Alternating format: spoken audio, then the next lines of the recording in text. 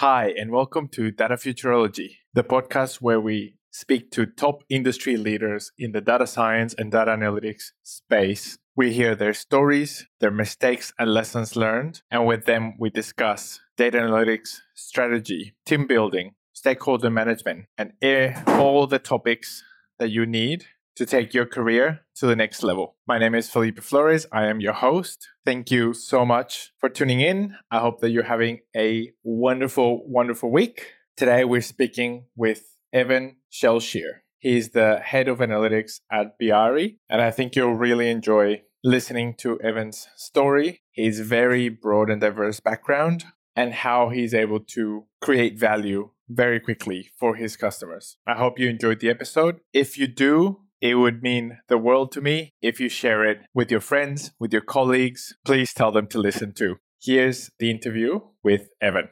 Hi, this is Felipe. Today I'm speaking with Evan. Evan, thank you so much for making the time. It is so exciting to have you on the show. Thank you, Felipe. It's a pleasure to be here.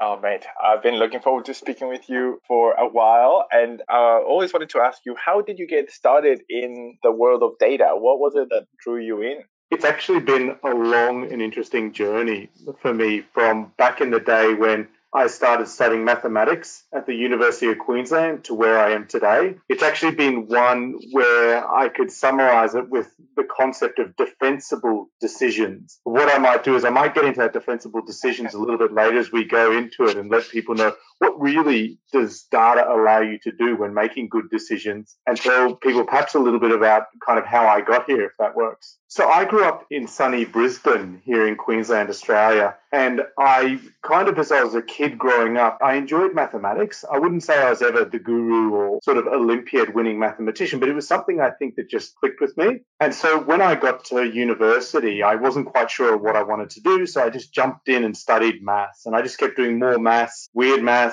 esoteric maths, logic, philosophy maths, just anything to do with maths. And I actually ended up graduating with a double major in mathematics in one degree and a single major in mathematics in another degree, which probably, I don't know, is some type of record there at University of Queensland. And then as I was approaching the end of the degree, I talked to some professors at the University of Queensland about pursuing further studies. And in particular, one thing I decided I wanted to do, if I was going to keep going on and studying, I needed to change it up. It wasn't enough just to keep sitting at the same university and doing the same thing for another few years while doing a master's or a PhD. So I had a bit of a chat and I said, look, if I'm going to do a PhD, I'd like to learn another language, let's say. And in high school, I'd been learning a bit of German. So I'd done it for a few years. And I thought, well, why not keep going in that direction? Why not keep learning German? And so I chatted to one of the professors and he said to me, look, if you're going to do German and you want to continue your studies beyond the bachelor level, he said, why don't you have a shot at the University of Bielefeld? Now, I'm not sure how many of the listeners have seen the movie that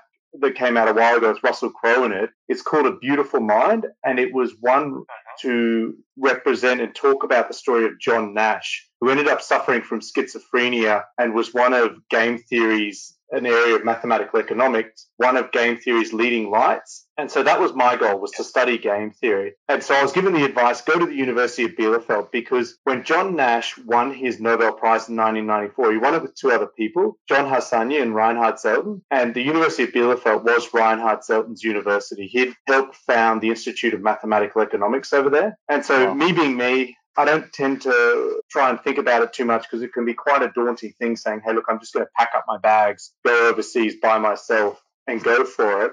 But I decided, look, that's what I want to do. So I ended up doing that. I bought myself a one-way ticket. And to my mother's despair, I kind of at the airport was waving goodbye. I said, yeah, this is it. I've only got a one-way ticket. I'm not coming back from this one. And flew off to Germany. The other challenge I put to myself, and it's an interesting story that is covered in the book 20 Beautiful Men, is that I only had $1,500 in my bank account. That was it. I didn't have any more money. So it was kind of make or break. And in addition to that, basically before I left, the University of Bielefeld had told me, we will accept you into our program if you can do a master's in 1 year. And it wasn't just any master's, it was a so-called diploma, which is normally a 5-year degree. And so they gave me some credit for my previous degree, but they said you have to finish it in 1 year. And so the gauntlet had been thrown down. I jumped on that plane and flew overseas to Germany to meet my fate. Basically what happened was that I ran out of money. So within 6 months, I'd hit rock bottom. I'd actually gone into debt into my account. In Germany, they allow you to overdraw your accounts. And I didn't understand what this S next to my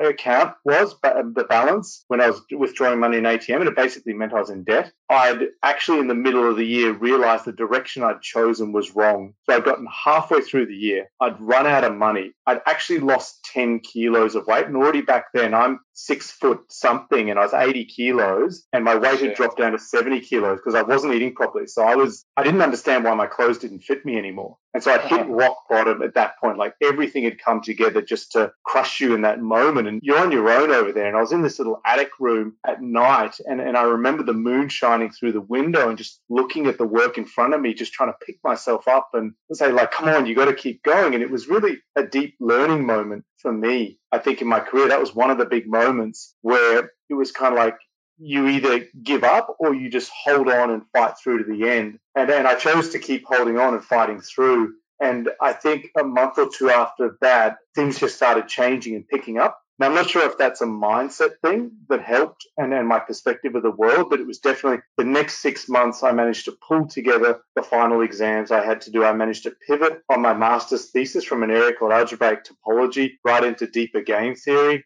And then I tried to complete everything within 6 months, which I managed to do, to then jump into my PhD on game theory and power through that and get that done in about 2.5 years. So it was a pretty intense period of time. What kept you going when you were at that rock bottom place? What were you thinking that allowed you to summon the strength to move forward?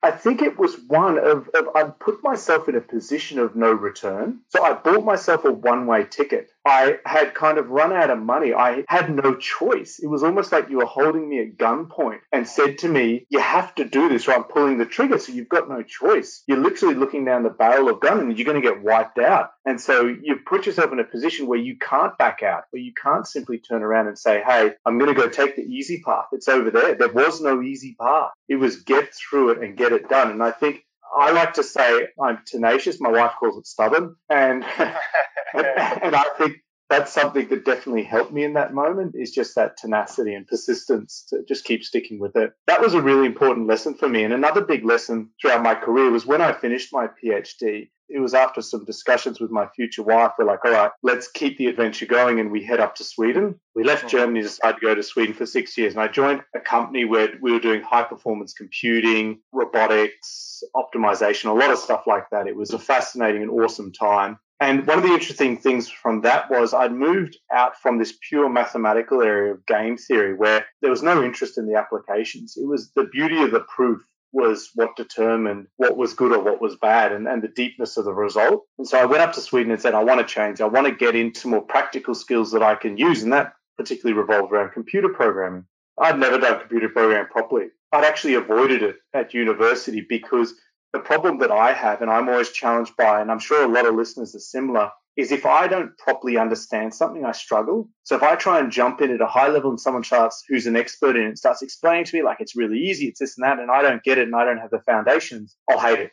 I'll just end up wallowing and just floundering and fail at it. And so I realized, look, I want to get into computer programming. I'd hated it in the past, but this is my chance now to pivot and start from scratch. So the owner in Sweden, who I'm very grateful for, gave me the opportunity to start from scratch, learning C++ and building things up from there. And it was during that time, there was someone there who was an amazing programmer. He was one of the guys that starts programming, I don't know, from like 6 or 7 years old, something really, really young. And so people like that grow up with it, they've got this amazing depth of knowledge and skill. It's almost like the art of programming is in them. They've just done it for so long. It's like breathing and talking. And I had someone like that as a mentor while I was in Sweden. And one of the greatest lessons he taught me, and one of the greatest things that happened during my programming journey, was all the challenges I faced and some of the big projects where we're working on things that were impossible. And he basically gave me the mindset through that mentoring. And I guess it's because of his experience, was that you can solve any problem. You can solve any problem. It does not matter how difficult it is. What happens when you provide that solution sometimes is it may not be the perfect solution that you wanted, but you'll be able to get a solution always. And there's a little trick that I can give to the listeners. How do you do that? Like, how do you always come up with a solution? What's the technique? And the technique's actually quite simple. And it's one that I'd call zooming out. So when you're stuck in the details of solving a problem and you hit a roadblock and you can't go any further, the way to get over that roadblock, it's almost like you need to go You imagine running around on a piece of paper. You're a dot on a piece of paper, and someone draws a line in front of you, and you're moving around as a dot, and you hit the line. The best solution you can do would be to zoom out and actually see, I'm in a three-dimensional world, so I can go up, over, and around that little blockade. And this is exactly what he showed me in these projects, where if you hit a technical roadblock, the way to solve it is to zoom out one level. And when you zoom out one level from the technical, you're going up to the business requirements level. So you're forgetting the coding and you're going back to thinking like, what is the problem I'm trying to solve? And by taking that step up, you're trying to find a way around that roadblock and to try and solve it on a business requirements level. If on a business requirements level you still can't solve it, you zoom out one more level to the strategic level. And you ask your question, what is the client really trying to achieve here? Or what are we trying to achieve as a group? And you think about that again new. And so each time you keep zooming out to a higher level, and that's almost like being that dot on a piece of paper stuck in a two-dimensional world, being able to go to 3 dimensions. So what that allows you to do when you go up to that third dimension is you can step out and over the problem.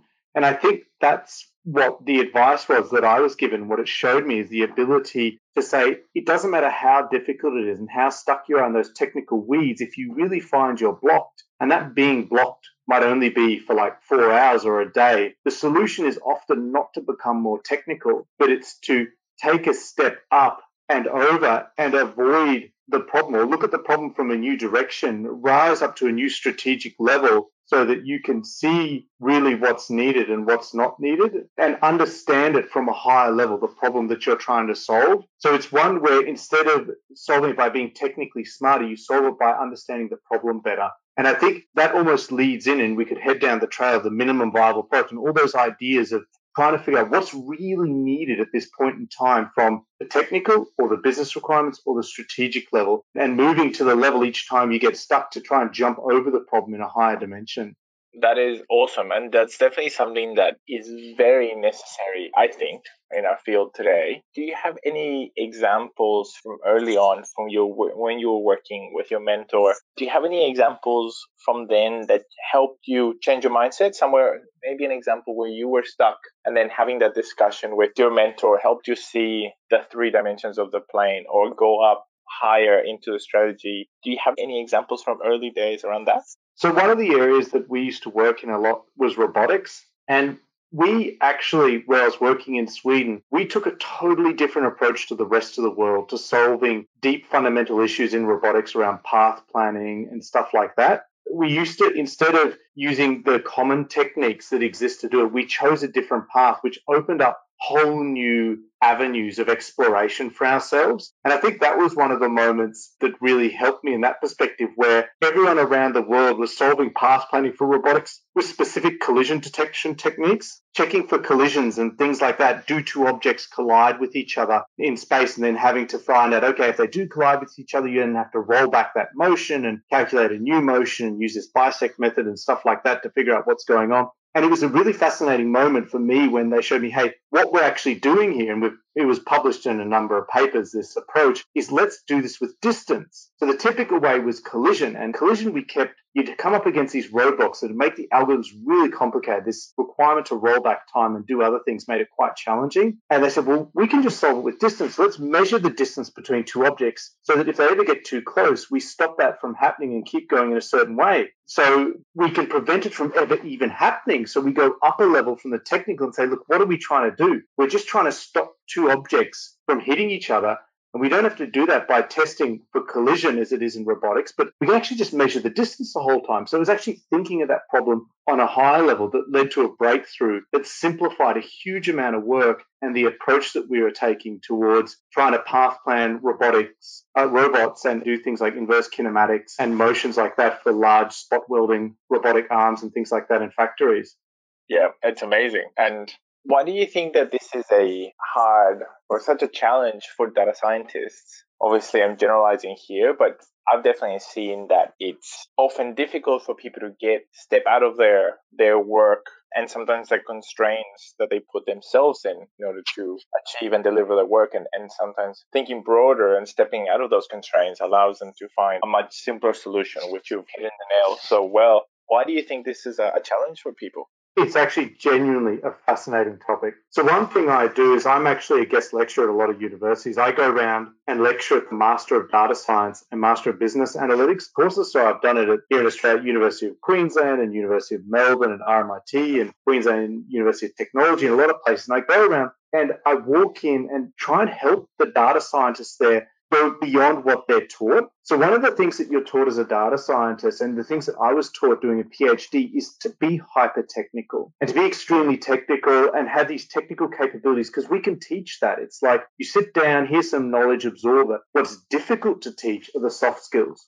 It's really difficult to try and help people learn how to do things like stakeholder management, learn how to do things. How do I solve these issues within the group and properly understand what's going on? And what I do when I get up in these lectures and talk to these kids, I say, look, I trust you're the most technically capable people there are. In this room, you are technically capable to the nth degree, but you're going to fail probably. You're probably going to fail in your first project because you're going to grab a problem and you're going to only look at it from a technical lens. And you're going to run away with this problem and you're going to spend 6 months locked up somewhere and just try and solve it on your own. You're going to come out and present it to the stakeholders and they're going to say to you, well, the world's moved on. I'm not interested in that. We actually miscommunicated the problem to you. I actually didn't tell you 5 things because you didn't flesh them out of me. And now you've created this technical wizardry that no one wants. And I think that's an extremely difficult thing to get past. In fact, there's a human bias that exists. And it was made famous from a court case that existed in 1999. A woman called Sally Clark in the United Kingdom was convicted of the murder of both her twins.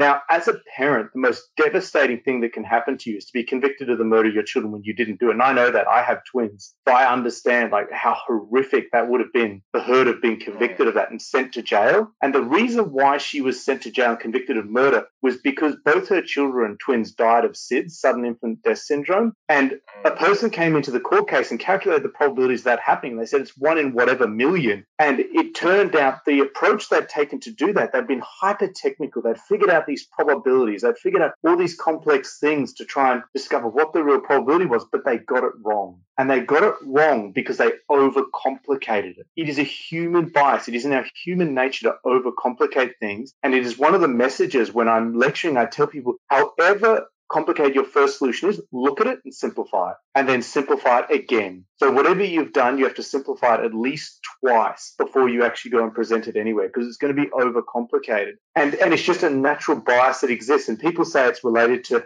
having a fixed mindset to a certain degree. And there was a paper published in Nature at the end of the last year that really dug into that case and tried to understand why it happened. And they came up with this conclusion. And I think as a data scientist, one of the biggest things that I'm trying to work on and improve in myself is really those soft skills and really that ability to simplify things to improve the outcomes of both my clients and myself.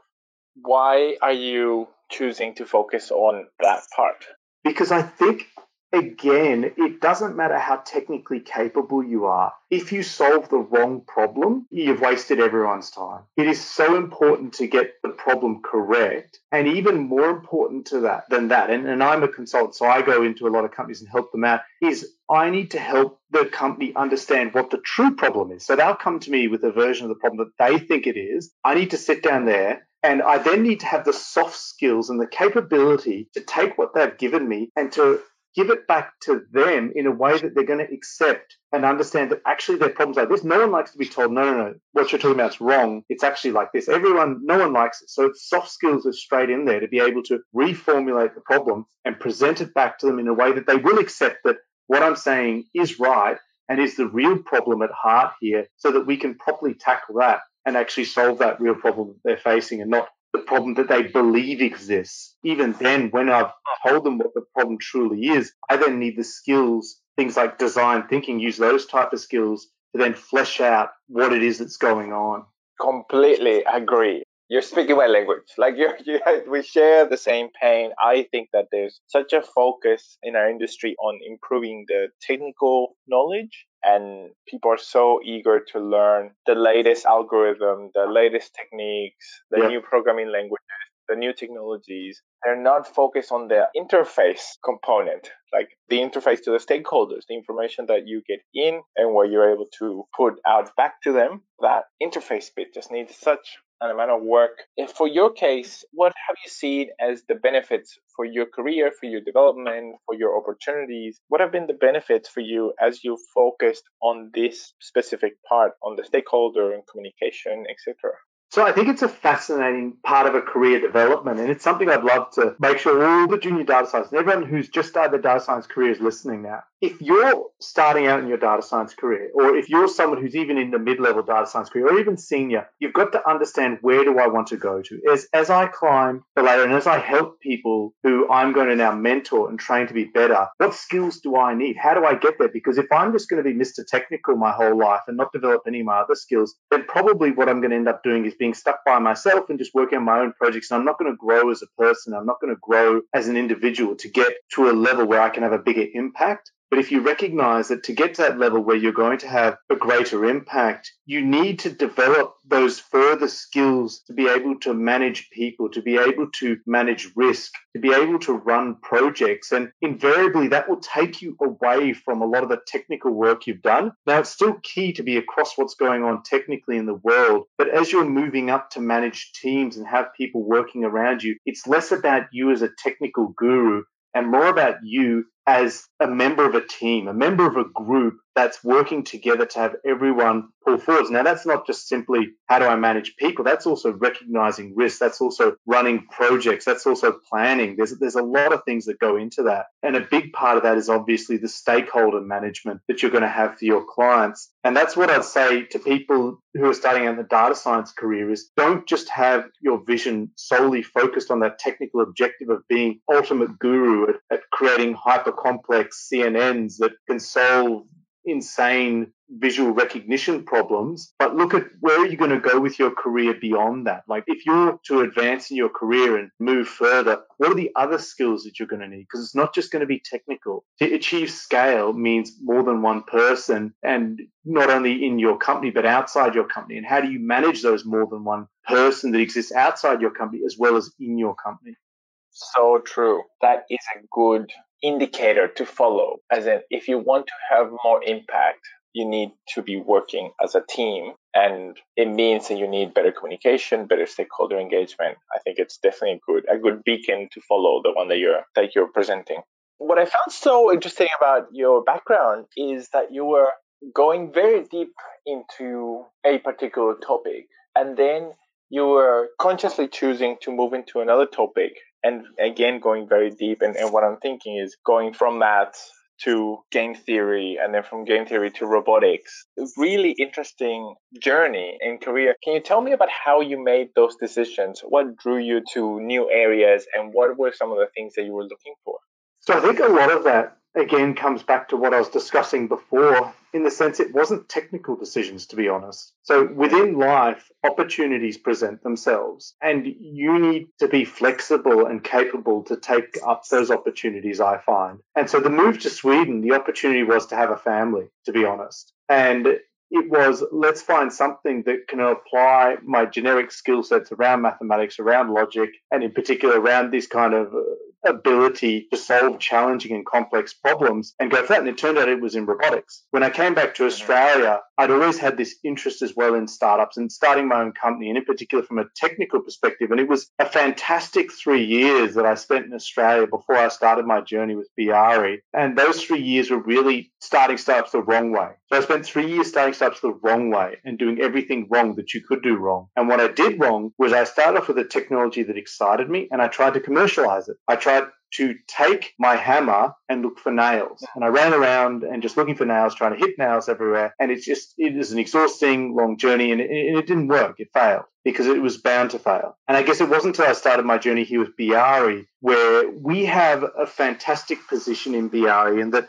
we're a consulting company, so we have a lot of people come to us with complex problems, and typically the problem begins with Excel. As great as Excel is as a beginning tool to do data analytics, and in fact, there was a recent survey on KD Nuggets that looked at what are the most popular platforms for analytics, data science, and ML, and Excel actually came up number 5 on that poll. You wouldn't believe it did. And it makes sense because then I would advise everyone, if you've got a little project in the beginning, I don't care how complex you are with your CUDA programming on the GPU and all this type of stuff. The best way to start most projects is take a little bit of data, pop it into Excel and see if it makes sense and just do something really quickly in less than a day. But what happens with a lot of our clients and a lot of companies is you do that in Excel and you start off building something that kind of embodies that idea and tests a hypothesis that you have. But the problem is that hypothesis, and let's call it a minimum viable product, to verify that hypothesis never changes. It grows and grows and grows in Excel, and it stays in Excel. And this thing that was never meant for Excel is in Excel, and it's getting bigger and bigger and bigger. And so typically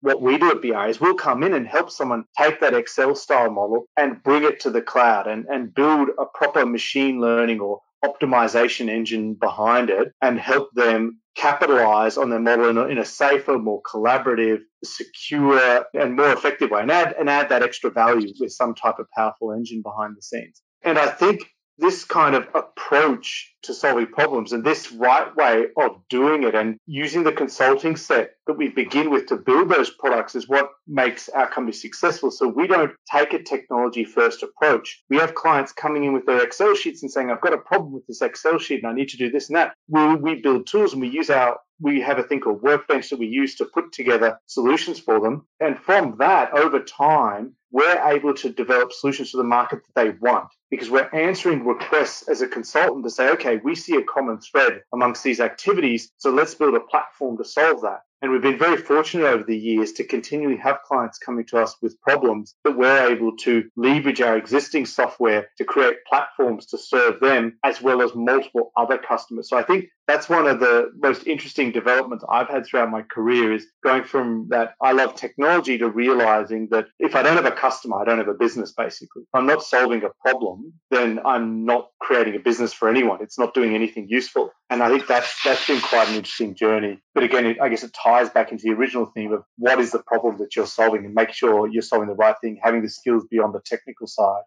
That is brilliant. And for the listeners, what would be a good indicator of success that they're moving away from being stuck solely in the technical side and moving towards delivering value, presenting things to stakeholders that solve their problems? What are some of the feedback loops or measures of success that you look for during an engagement with a customer, during a project? How do you measure that component that the people that you're working for and with are happy with your approach and deliverables? I think the aha moment is the one for me. So again, we'll have a client come in and they'll talk to us and they'll say, look, they think this is my problem, blah, blah, blah. We'll take it away. We'll then interact with them and continue asking them questions and continue trying to flesh out what's going on truly. When we come in and present our analysis, and we do that in an iterative fashion, so we present chunks here, chunks there, and keep getting their feedback continually in a continuous feedback loop. And then when we get to the moment at the end and we present our analysis, and it's not what they exactly asked for, it's not what they were telling us, but it solves the true problem. That's where we see the value add. So it's a little extra bonuses we do. We try and figure out what's a bonus that we can add, what's a real element there where you notice and you see in their eyes and you see, wow, they didn't think of it this way. This is truly something of huge value. And I'll give you a quick example. So we build staff rostering solutions, okay? The goal of our staff rostering solution is you have a large workforce that you want to manage effectively to achieve a certain set of tasks. So it could be in one area we do it in ground handling, in the airports. In another area we do it in health space. So we're managing consultants and doctors in an emergency department. And we go in there with this tool, and basically what we're doing is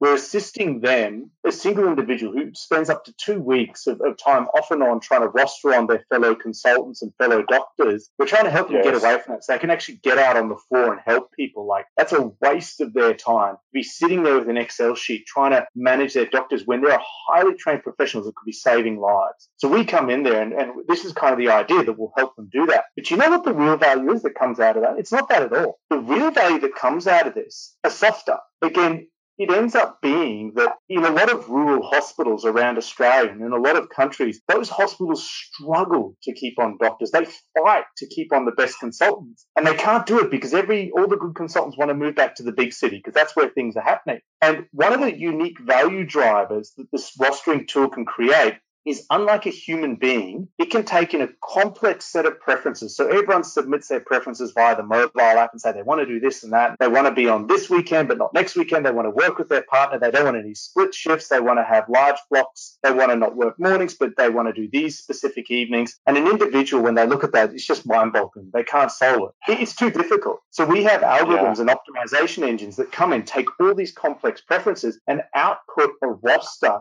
that caters to the preferences. So the people come back. And the biggest win that we get from everyone is that, wow, we can actually create for our doctors a new value proposition as a rural hospital that we can cater to exactly their preferences. If they don't want to be on this Saturday, but they want to be on next Saturday, if they want to work with their partner and not be split up so they can get time off together, our engine does it. So the original arguments around makes it more efficient, and that all of a sudden disappear. And these new arguments that no one was expecting, that, hey, we can actually offer our doctors a new value within their job. We can increase their happiness, their job satisfaction. It's like, that's one of those extra bonus value adds. Things like that is what we search for in these jobs, to truly understand what the challenges and problems are that they're facing, and building tools around that to help them solve those challenges. That is brilliant. And could you walk us through the case study, which could be an extension of the rostering system for hospitals, or maybe a different project with a different customer? But could you walk us through the journey of how does it go from concept or idea / first conversations with the customer to then being a formal project started, through the delivery, and then moving on to the rollout, the productionizing, and if there's any change management that's required? Could you walk us through the end-to-end of a case study? We obviously do a lot of work. We have a lot of different projects that we work on. I myself are involved in dozens of projects every year, from very big ones to quite small ones, things that last less than a week. And within that set of projects, we tend to take a similar process over, one that we've found is very successful. And that process really revolves around taking a low-risk approach to solving their problem. So it's not walking in and saying, hey, give us $10 million, we'll solve it. It's more walking in and saying, hey, let's approach this with a little bit of humility. Let's approach this with a little bit of modesty, and actually from the outset, not walk in and promise the world. So usually what happens is, with a client in a consultancy, if they're a new client, there's often a dance that goes on where you've got to get used to each other. You've got to get to know each other. There's often a few meetings to see, is there a good fit? And it's not just for the client, but it's also for us. Like, as much as people complain about consultants, there's also bad clients. There's also clients that you just don't want to have and you don't want to take on board. And we will reject them if we see that a client's not good. If we look at their history and we see, wow, okay, this company's just run poorly, and it's not a company that we want to engage with, because it'll end up both of us getting burnt at the end of it. And so after you do that initial dance to get a feeling for whether you can work together, the first thing that we recommend, that we'd often do, is try and come in and do a bit of a workshop. So spend a couple of days really understanding what the problem is and understanding what the data looks like. And it's in that order. So it's first understand what the problem is, because what's actually quite interesting when you talk to a lot of companies, okay, what data do you need? How much data do you want? We'll get you all the data. I'm like, no, don't give me anything. I want to understand the business problem. I don't want to see any of your data until I actually know what problem I'm solving, because you're going to waste my time and yours. And so usually it's first getting that business problem and then going in and looking at the data. And then once we've done that, one of the things that I guess it's nice talking to a consultancy and working with them is we've got a lot of experience we're going to leverage. So in design thinking, you've got a thing called the double diamond. And what it is, it's a process for solving complex and wicked problems in terms of ideating and then refining and then prototyping and then refining. And luckily, I guess as a consultant, we don't need to do that ideating and refining. We've seen enough of these problems. We can just go straight into the prototype phase. So what we'll do is we'll often suggest that we do a proof of value. So we want to show to the client what is the value of the problem they're looking to solve. And we try and do it cheaply and in a small scale. So maybe what we do is we replicate something retrospectively and show how well we would have done in the past versus what they did. And typically, so let's say it's a machine learning problem, we have to do something in forecasting. You'd forecast something and you'd figure out how good were our forecasts versus what was actually done. Once you've actually done that, you've actually empowered and enabled your stakeholders to go back to the business, if they're not the business owners, and say, look, we've actually got a business case for this. We've actually done the analysis and seen that we will save X dollars based on real analysis, not hypothetical sort of guessing. And we want to build out a full tool from this. And then from that proof of value, we'll then be able to build out a full tool. But that doesn't mean there aren't more proof of values, right? A proof of value is all about tackling a major hypothesis that represents a major risk.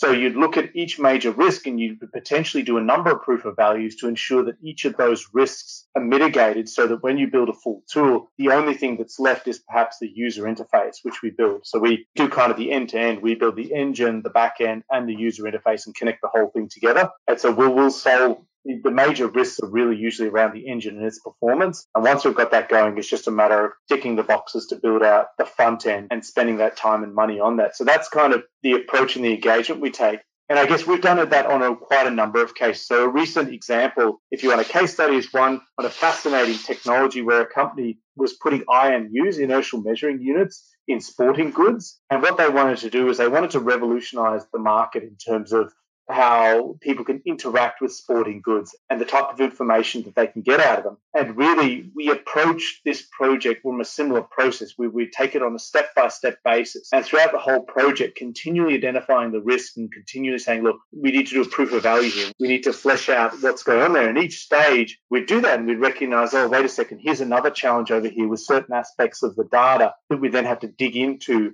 and resolve and try and solve out a little bit quicker. And what was fascinating with that is sometimes when we came up with a proof of value, we'd use some basic sort of two-line algorithm to do something instead of a proper machine learning algorithm. It actually turned out that worked well enough. So we could stop there and save the client a heap of money by just having some simple methodology that basically just compares things with certain fixed values and is able to achieve the outcome that they were looking for. It was actually quite eye-opening, and sometimes even the proof of value gets us 95% of the way, which is a fantastic outcome for our client in that it's no longer a big sort of risky optimization or machine learning engine build. That is awesome. And how do you go into the deployment, productionizing, getting users to adopt the new technology? How does that piece work? Here's a tip.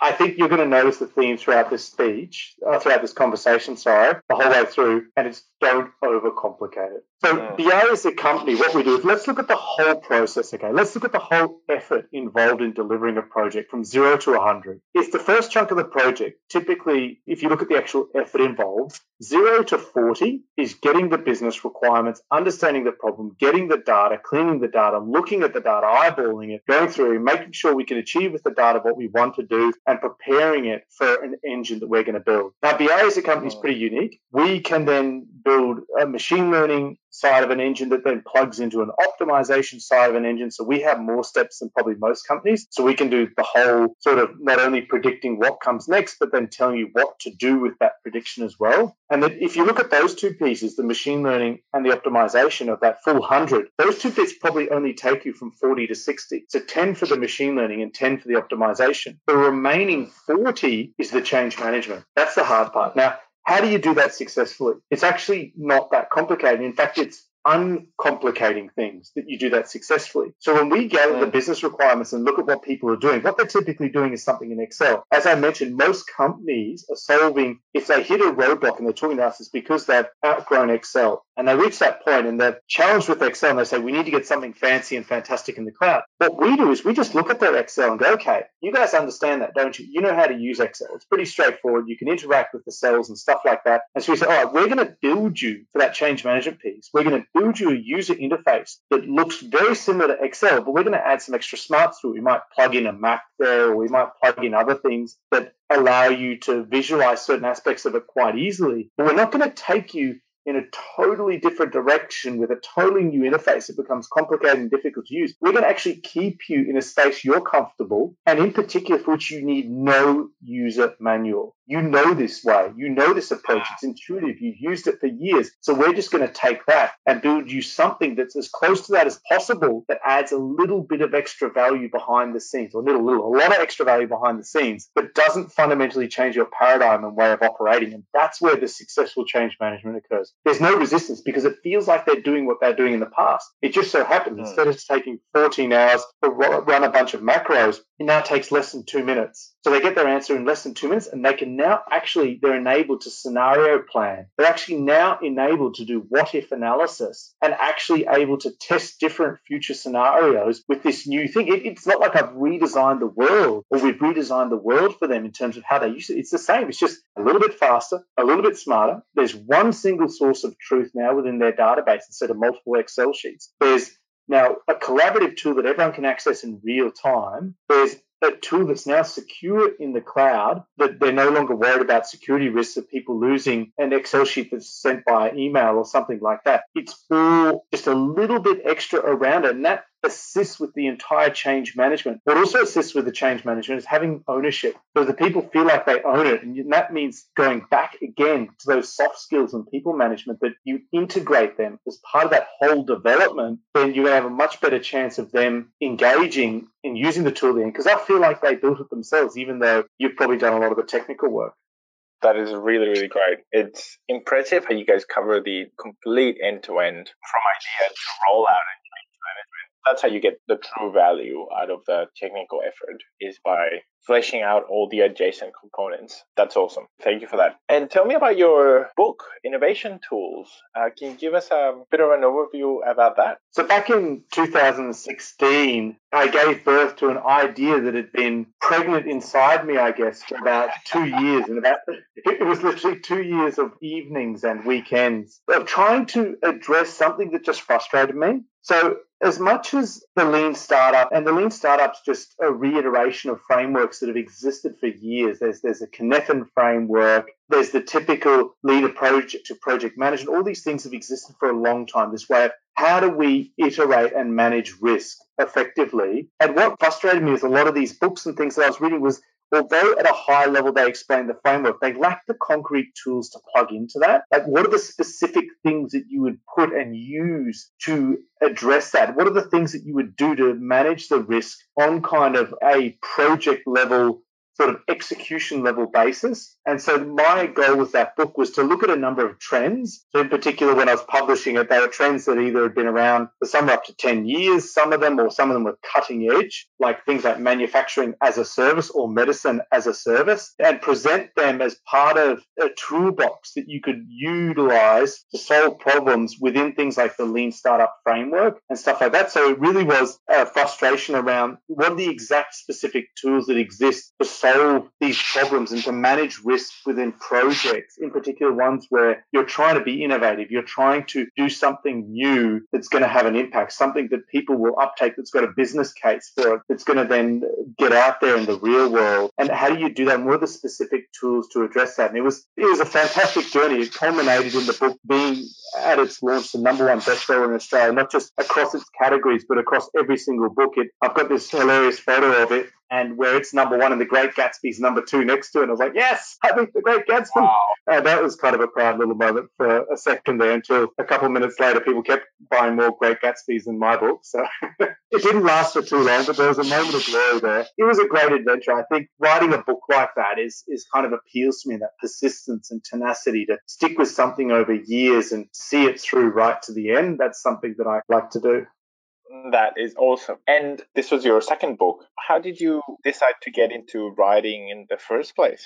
I guess writing was something where I realized I'm not the best writer. I'll be honest with you. Before I published my books, my writing skills were quite poor. And so part of publishing and writing a book was about teaching myself how to write. Like, how do I improve my writing skills? How do I get to a point where I can write an engaging piece of text that people will want to read? Because again, if we really go back to what I've been discussing before around those soft skills, one of the key soft skills is communication. Like, how well do we communicate with each other and how effective can we be? And given that the written text is one of the greatest forms of communication, it was essential for me, I felt, to improve that skill within myself. And so that was part of writing a book. And it was a fascinating journey because the way writing is evolving now is completely different to the way it's taught in schools. So as my kids, it's kind of interesting to see them learning the rules of grammar and learning the rules of this and that. And I ask them, we'll ask them, what do you read on the internet? What does that look like? And we'll pull up a blog article and I'll say, which blog article do you like the most? And I'll point to this one here and I'll go, you notice something interesting about it? Do you see all those one sentence paragraphs? Do you see all those grammatical violations that are occurring throughout the article? And they're like, yeah, that's wrong. And I say, that's what kind of makes it engaging and interesting. In fact, the things that you're learning in school and the rules that you're taught may be relevant for a style of writing that existed a long time ago, but the world's evolving and moving so fast that even that's something that we have to question. And I think a large part of writing that book was exploring that world of writing and understanding how do we effectively communicate and engage with people. Because as mentioned, one of the key things that I need to be able to do in my role is communicate effectively, is manage team, all these things that are soft skills. I was talking to someone who's a CEO of an AI company the other day, and we're both commiserating with each other, saying, we're off the technical tools, we're not going back. It's so sad. And my answer to him, and now when I think about it, is, we can get there, but more than Excel is probably not going to happen anymore. We're going back to Excel if we're doing anything technical, because in our roles, all we have to do is assist the teams in doing maybe a quick calculation here and there, and helping them solve problems. So it's kind of that writing is relating back into understanding, like, what is it that I need to be able to do to empower my team and to enable them. It's kind of funny. One thing I often say as a CEO, what it should stand for is it should stand for Chief Enabling Officer. The goal of the CEO should be to enable the company to achieve awesome things. And I think that's kind of an insight and a mindset that I definitely take with me. That is awesome. I wanted to change tack a little bit and ask you some questions about what you're doing at the moment. The first one is, what challenges or problems are you thinking about at the moment? What are you spending your time on or diving into right now? So I'm spending probably a lot of time just figuring out, how do I continue successfully growing my team and the part of the business that I'm responsible for. And I use kind of a framework that I call the 3 Ps. And the 3 Ps are really around people, projects, and processes. So if we start with the projects one, which is the one I usually start with, that's kind of like, how do I keep creating value for my clients? How do I keep showing the world that what we do is amazing? And usually that type of work has a timeline of up to 6 months. When you meet someone and you're talking to them about how you can add value, then it often takes up to about 6 months before you both agree on a pathway. It can often be a slow process. The other people is, how do I keep managing and maintaining an awesome pipeline of talent? That's something that I continually invest my time in. This week, I did 5 interviews, and that's kind of normal for me to do so many interviews and continue doing interviews throughout the week to keep trying to get the best people, because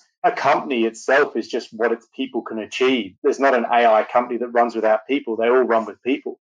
Finding the best people is essential. And finding the best people has about a lead time of 3 months. You got your projects, which is 6 months. You got your people, which is 3 months. And then I've got my processes, which is, how do I keep making sure my people are effective? How do I keep developing and evolving my processes to keep them working? That's about a 1 month lead time on that one. Between the recognition there's an issue, the resolution is typically around the 1 month. And so I guess the challenge I face is balancing out those 3 things and try to continually going between the, how are my projects, how are my people, how are my processes, and moving between them, recognizing the lead time that exists within each of them and trying to balance them out. And I think that's probably one of the greatest challenges, just trying to juggle lots of different things, which is, I guess, what I enjoy and why I'm in the great company that I am at the moment, Biari, is that I get the ability not just to be stuck in one single aspect of an organization, which happens as you move into large corporations, but being able to be across everything and given the ability to manage all those things. That's probably my biggest challenge at the moment. So interesting. I totally see. That is quite a breadth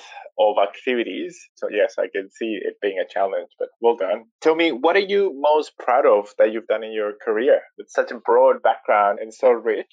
What is what you look back and say, that is what I'm most proud of?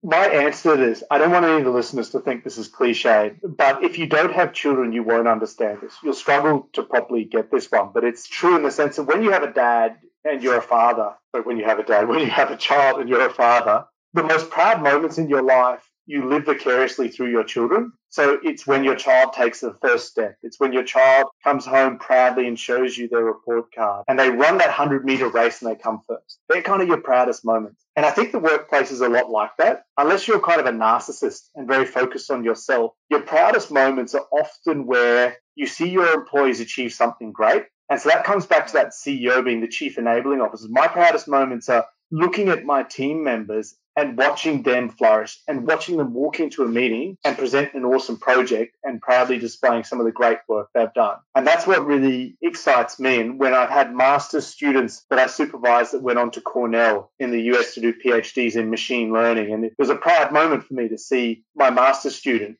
actually go on and achieve that and get into Cornell, and other people in my team build things like machine learning or AI algorithms, and watching them actually achieve what was desired. It's great to look at them and go, you've done a fantastic job. I think those kind of moments for me are fantastic. And I know probably a lot of people listening might be thinking, oh, that just sounds cliche and rubbish. But I think once you've had children, you kind of understand and you see these things differently. It's like someone told me before I went to Germany, they looked at me and they said, oh, why do you want to go overseas? What's there to see? And I looked at them and I was like, yeah, you're kind of right. What is there to see? But the problem is, until I actually put foot in Germany and went around that country and had a look at it, I didn't have an answer for that question. I couldn't tell them what there was to see because I hadn't been there. But now that I'd been there, I could come back to Australia and said, mate, you're missing out on everything. You have not seen anything stuck in your little village here and not expanding your horizon. And I guess it's similar here with the employees. Until I had kids and understood what it meant to not be the center of the universe yourself, my perspective was probably limited, but I'd definitely say nowadays it's watching the team go out there and achieve some great milestones.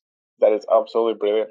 And tell me, what do you see as the current and future challenges in our space? I think some of the challenges will be around the hype. So one of the things I'm noticing is a bit of an ML fatigue and AI fatigue with companies. So over the last, in Australia at least, over the last, I would say 3 to 5 years, machine learning and AI has caught on. So it's been a long time coming, and now industry is deciding they want to get a part of it. And they basically walk into meetings and say they want AI, they want ML. But the problem is they don't know what that means. And so like anything popular, like digital marketing was and a lot of things, a lot of people jump into this space who may or may not know it very well and don't have the fundamental mathematical underpinnings like we do at Viari. And a lot of companies are getting burnt. And I think what's going to happen is there's going to be a machine learning fatigue. And as much as Google and Amazon beat the drum on the machine learning and AI and show these amazing results, the smaller companies and even the medium or large size enterprises are going to keep having a shot and they're going to keep getting burnt to the point they're just going to say, I'm not doing this anymore. This stuff's rubbish. And so I think one of the challenges we're facing is delivering. As a group of individuals and as a community of data scientists, we need to make sure we're delivering. And I think this podcast that we're doing is extremely relevant for that, because delivery is not just about getting the technical side right. It's about getting the whole delivery right through to production and actually having a person use the tool. It's not just building it, but actually using it and getting value from it. I think this is one of the big challenges that I'm seeing for our community. Could not agree more. I love the focus on customer outcomes, on value. I love the way that you focus on humility, on solving the problems simply and quickly, and growing the relationship with customers. So many things that I've loved about this conversation. It's been fantastic, Evan. I only have one last question for you, and that is a takeaway for the audience. What's something that you would like to leave the listeners with, a piece of advice or something that they could consider in their own journey? I think I'm going to start sounding like a broken record here, Felipe. It's going to be build those soft skills. Get those soft skills. Get those project management skills. Get those people skills. Look at where your career is going. Look at where your company is going. Because even as a company, you probably need to build those skills to communicate with your customers more effectively. So my recommendation is look beyond the technology and look to where you want to get to, and recognize that it's a big picture. It's a big canvas that you're going to have to fill with a lot of color. Yes. Thank you for that, because that is exactly what's necessary in the field today. Evan, this has been an absolute pleasure. I can't thank you enough for sharing your story, your wisdom, your insights, all your learnings and perspectives. It's been awesome. Thanks so much for your time. Definitely let's stay in touch and look forward to speaking with you again. Absolutely. It was a pleasure to be on the show today, and I look forward to staying in touch and keeping the conversation going. I wanted to tell you about the RMIT online Masters of Data Science Strategy and Leadership. I was one of the industry advisors for this program. It's an online master's program, and it covers both data science strategy and leadership, and it has also a technical component. Highly recommended for people wanting to get ahead. With the program, you can gain this advanced strategic leadership and data science capabilities required to influence executive leadership teams and deliver organization-wide solutions. For more information, visit online.rmit.edu.au. That brings this episode to conclusion. Thank you so much for listening. Please find us on datafuturology.com or on Facebook, Twitter, LinkedIn, or Instagram as Data Futurology.